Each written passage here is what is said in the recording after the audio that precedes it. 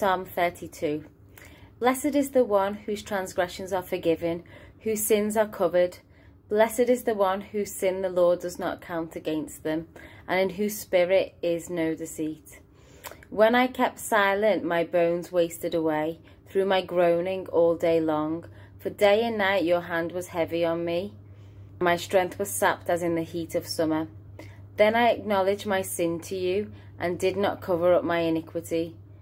I said, I will confess my transgressions to the Lord, and you forgave the guilt of my sin. Therefore let all the faithful pray to you, while you may be found. Surely the rising of the mighty waters will not reach them. You are my hiding place. You will protect me from trouble, and surround me with songs of deliverance. I will instruct you and teach you in the way you should go. I will counsel you with my loving eye on you.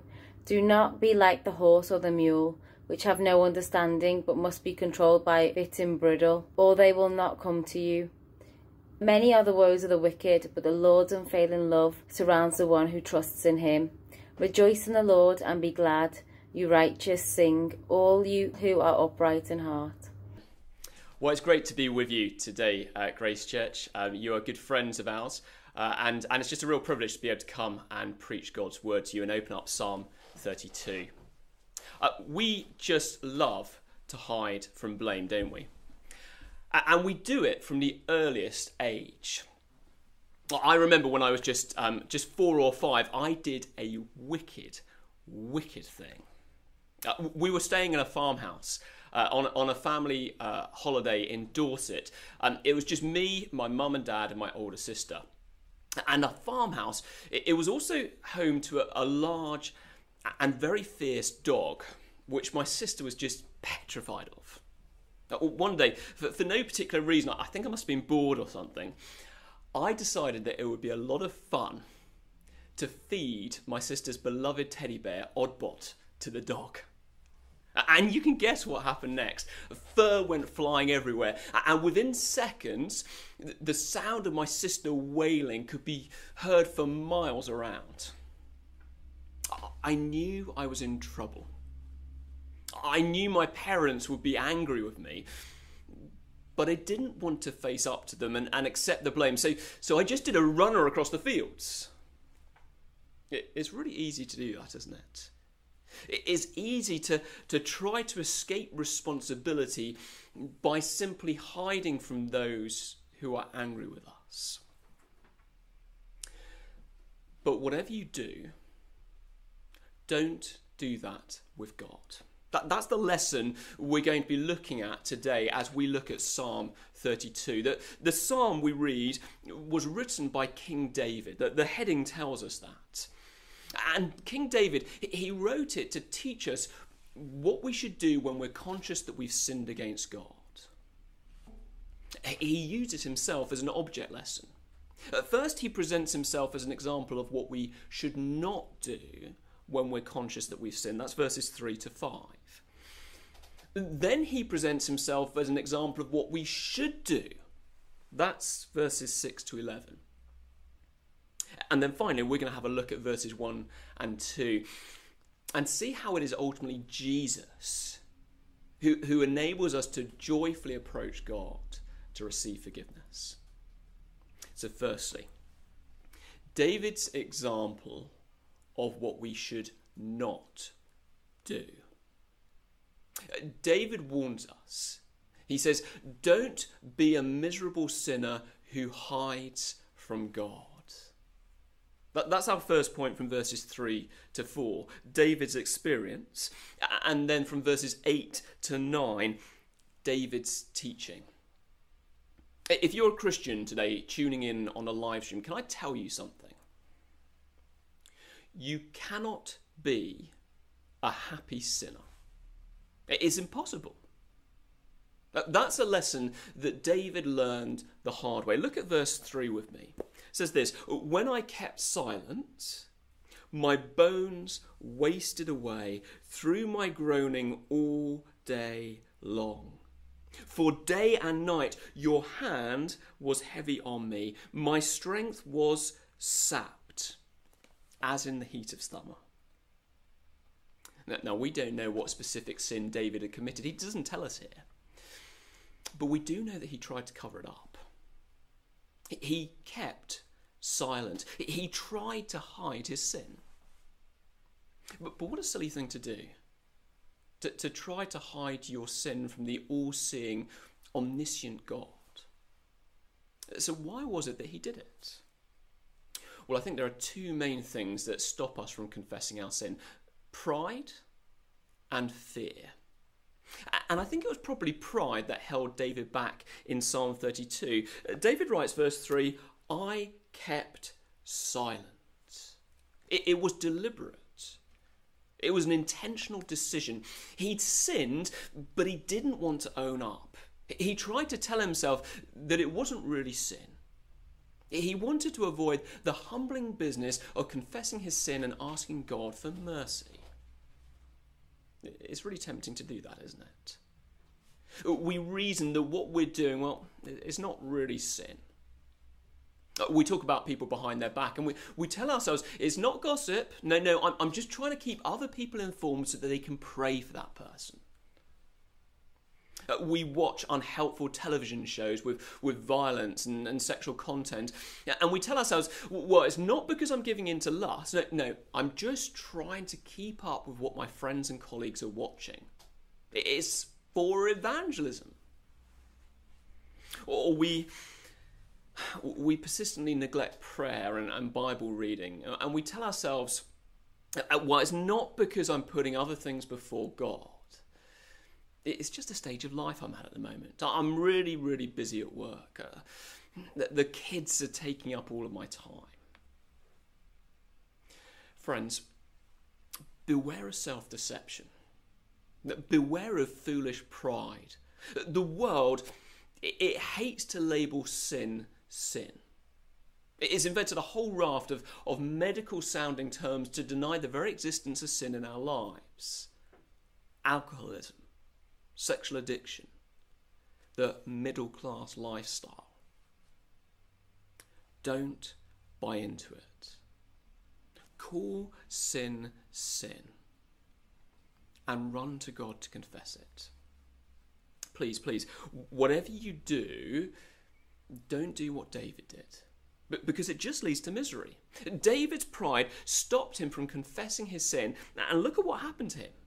God had to humble him. Verse 4, day and night your hand was heavy upon me. My strength was sapped as in heat of summer. Now we can't be sure exactly what happened, but it seems that God brought some form of spiritual or physical suffering upon David. And this was with the express purpose of humbling David and bringing him to repentance. In the late 19th century, there lived a man called Francis Thompson. He actually trained in medicine right here in Manchester at what later became the University of Manchester. But after graduating, he fell into opium addiction. And he ended up living on the streets under a bridge in London. Now, in his later years, he became a Christian. And he penned a poem about God. And he titled it, The Hound of Heaven. The Lord is the hound of heaven. He pursues us and he will bring us to repentance using whatever means are necessary. If it's pride that's stopping us from confessing our sins, then God will humble us. Listen, there is no such thing as a happy Christian sinner. David learned that lesson the hard way. He urges us to learn it the easy way. Look at verse 8.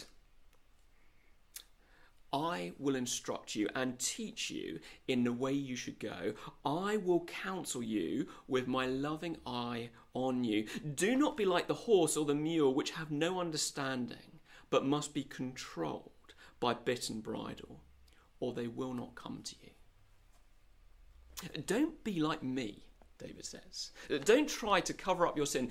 Don't be like a stubborn mule who needs to be heaved and dragged back by God, back into the right direction. Humble yourself now. Learn the lesson of Psalm 32. Learn the way of confession. I said that I think there are two main things that hold us back from confessing our sin. Firstly, pride, which we've already looked at, but also fear. We want to own up to our sin, but we're scared. We're scared that there will be no forgiveness this time. We're scared that we've sinned one too big or once too many. Look, all of us have things that we're ashamed of. Things that we've said or done or thought that we just blush at if suddenly they were shown on the live stream this morning. But we think it's fine, so long as those things are kept secret, so long as no one finds out. But can I tell you something? It's too late. God already knows. Nothing is hidden from him. Covering up is pointless. And it just leads to misery. Don't be a miserable sinner. Don't hide from God. That's our first point this morning. Rather, joyfully run to God. That's our second point today, from verses 5 to 7 and verses 10 to 11. Follow David's example. Look at verse 5. Then I acknowledged my sin to you and did not cover up my iniquity. I said, I will confess my transgressions to the Lord, and you forgave the guilt of my sin. Verse 5 is what faith looks like in practice.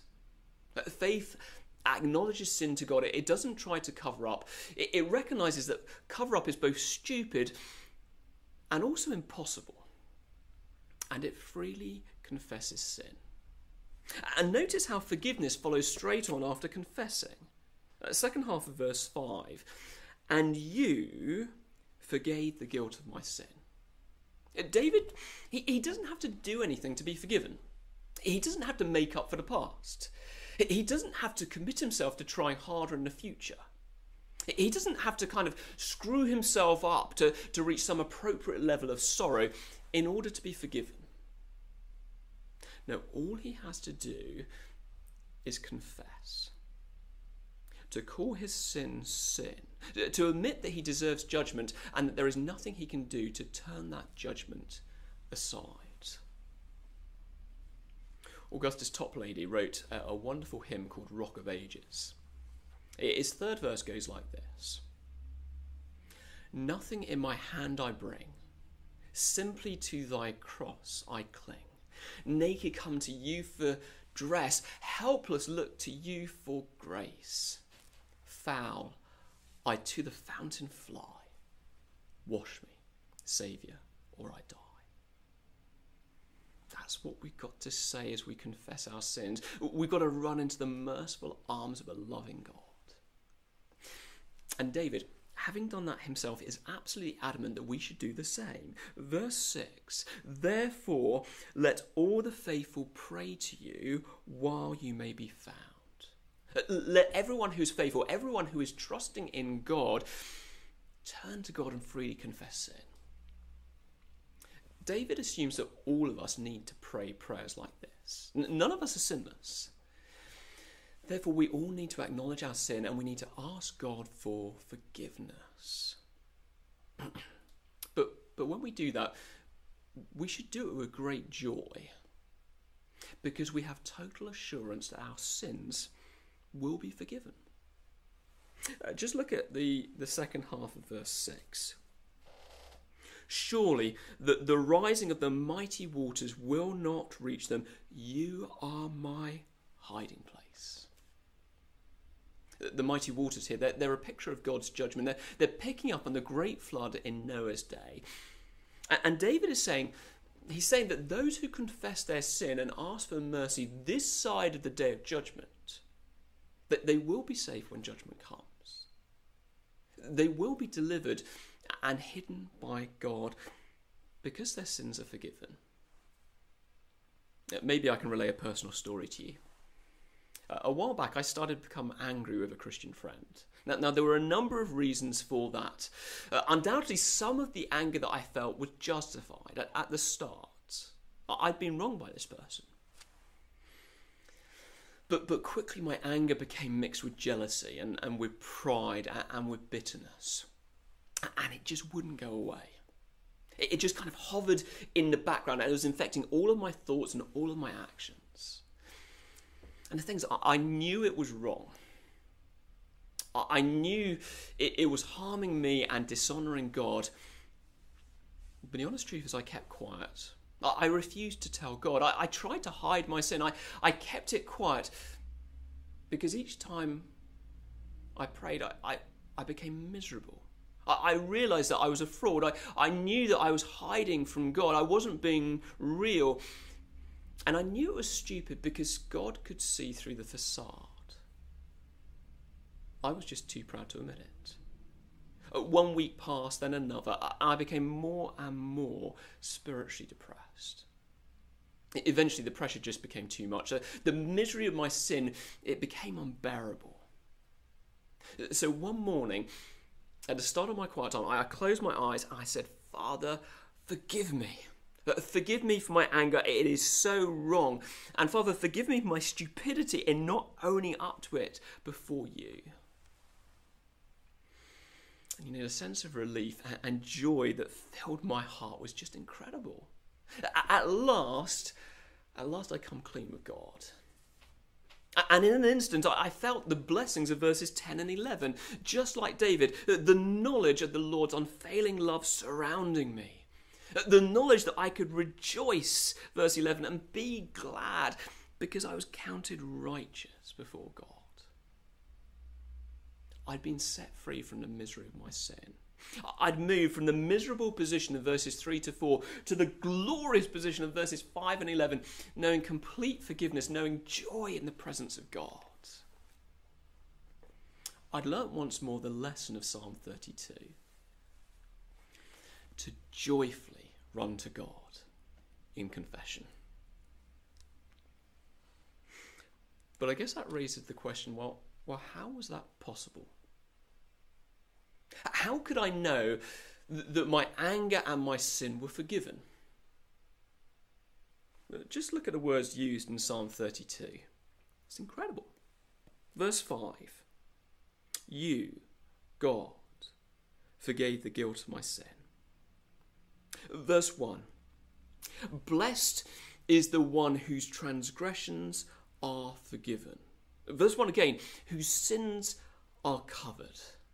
Verse 2, whose sin the Lord does not count against them. How on earth can those things be true? David had sinned.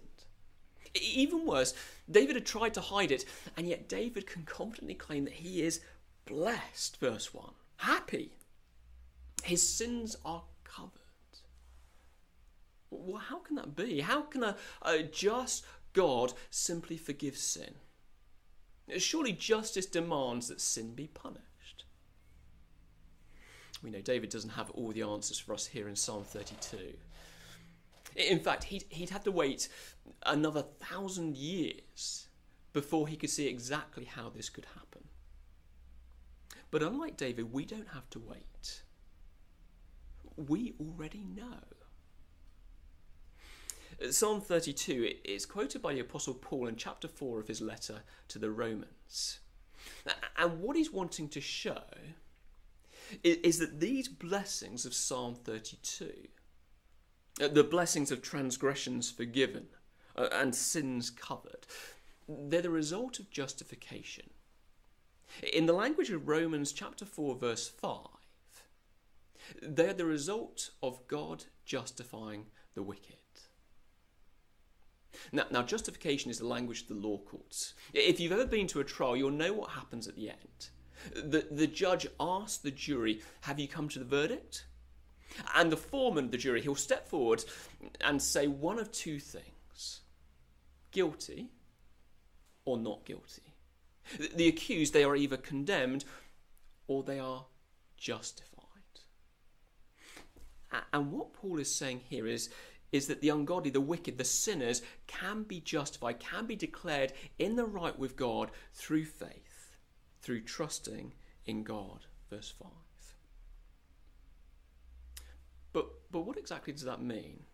Well, if you've got your Bibles out, turn back a page from chapter 4 of Romans to chapter 3 of Romans, and end of verse 22, it says this: "There is no difference between Jew and Gentile, for all have sinned and fall short of the glory of God, and all are justified freely by his grace through the redemption that came by Christ Jesus."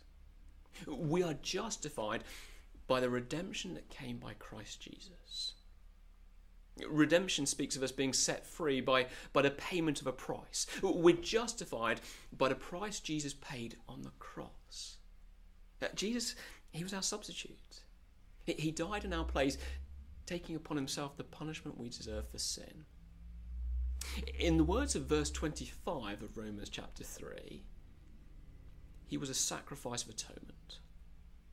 Now, there's been considerable debate about how to translate that word which our Bibles translate sacrifice of atonement.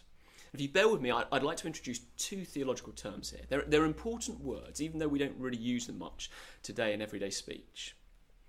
Some say that what's going on here with the sacrifice of atonement is expiation.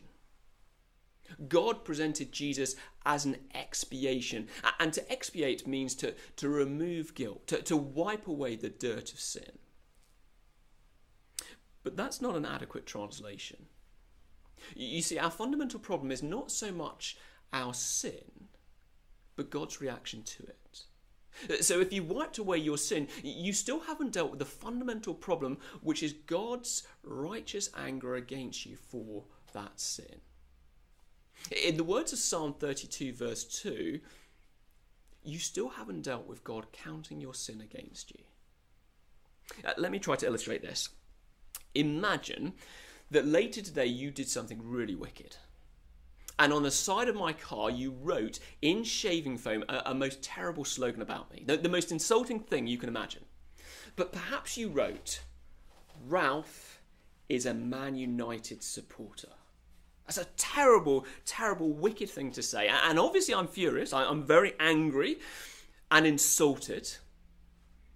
And Monday morning you realise you've done something a bit wrong. So you get out a bucket of water and you scrub it all out. You've expiated it.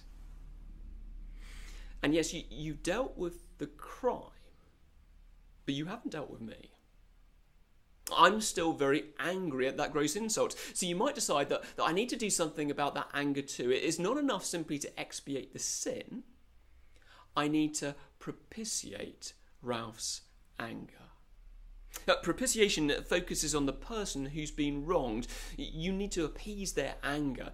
So you might give me a bag of chocolate cookies, or even better, a Man City scarf. That might just begin to do the trick. Propitiation.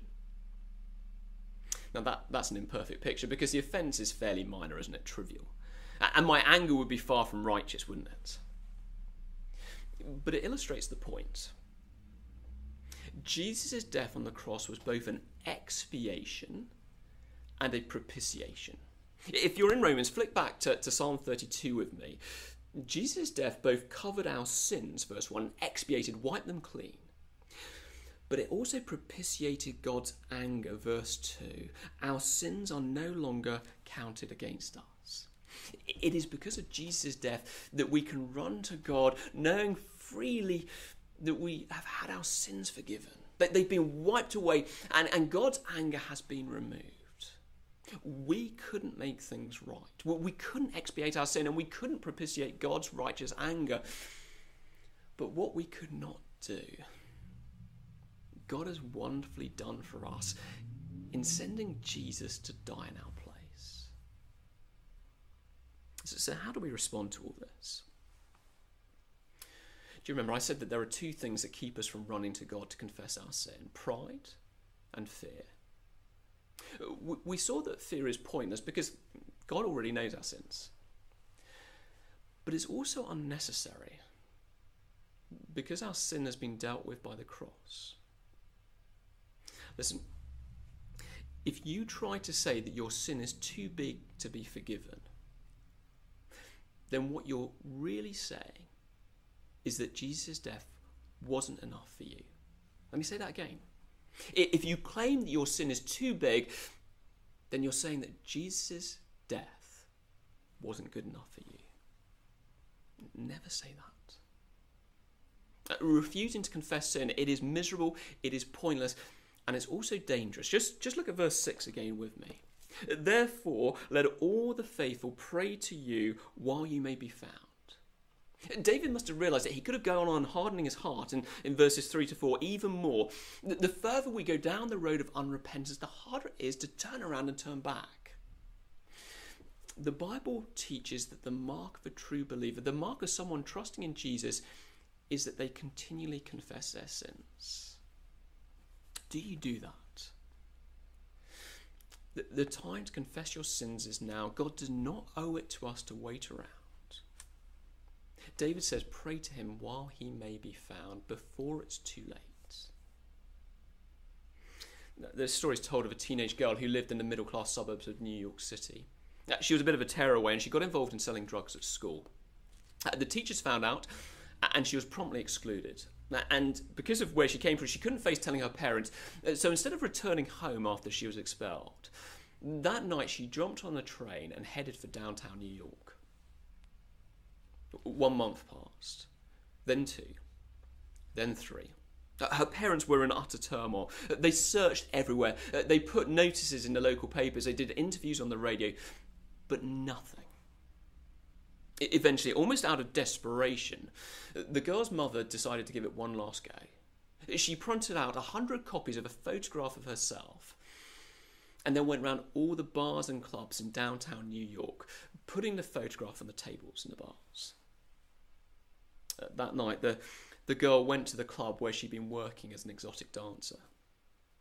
She couldn't believe her eyes when she looked down at the bar table and she saw a photo of her mum on it. She picked up the photo, flicked it over, and she saw a message. Wherever you are, whatever you've done, come home. And the girl's eyes just whirled up. She flung on her coat, she bolted out the door, and she headed straight home. Maybe you're tuning in today and you're not yet a Christian. Or maybe you are a Christian, but you are struggling under the pressure of some unconfessed sin. Verses 3 to 4 of Psalm 32 is you today, and you think there is just no way that God would want you. Well, God has sent you a photo, and it's right here in the Bible. And the photo is of his son on a cross. And the message on it says, wherever you are, whatever you've done, come home. Oh, no. You don't understand what I've done. You can't even begin to imagine the sort of things I've thought, the things I've looked at, the things I've done. Wherever you are, whatever you've done, come home. And no, I can't. I've rejected God too many times. There is no way he'd let me near him this time. Wherever you are, whatever you've done, come home. No, I can't. You can. You can. Joyfully approach God. Confess your sins and accept the right standing that is yours in Jesus Christ. Let me pray for us. Oh Lord Jesus, we admit that too often we are miserable sinners who struggle under the weight of our sin, who stubbornly refuse to come to you for what you hold out to us. Oh Lord, would you work in us through your Spirit and your word today, that we might freely confess our sins before you, that we might run to the throne of God, knowing, Lord Jesus, that you have granted access, that you have given us free and total forgiveness. Thank you, Jesus, that we can be blessed today because our transgressions, they are forgiven. We can be blessed today because our sins are covered. We can be blessed today because, Lord God, you look on us and you do not count our sins against us. Oh Lord, might we hear that message wherever we are, whatever we've done. Let us come home today to the loving arms of God. Amen.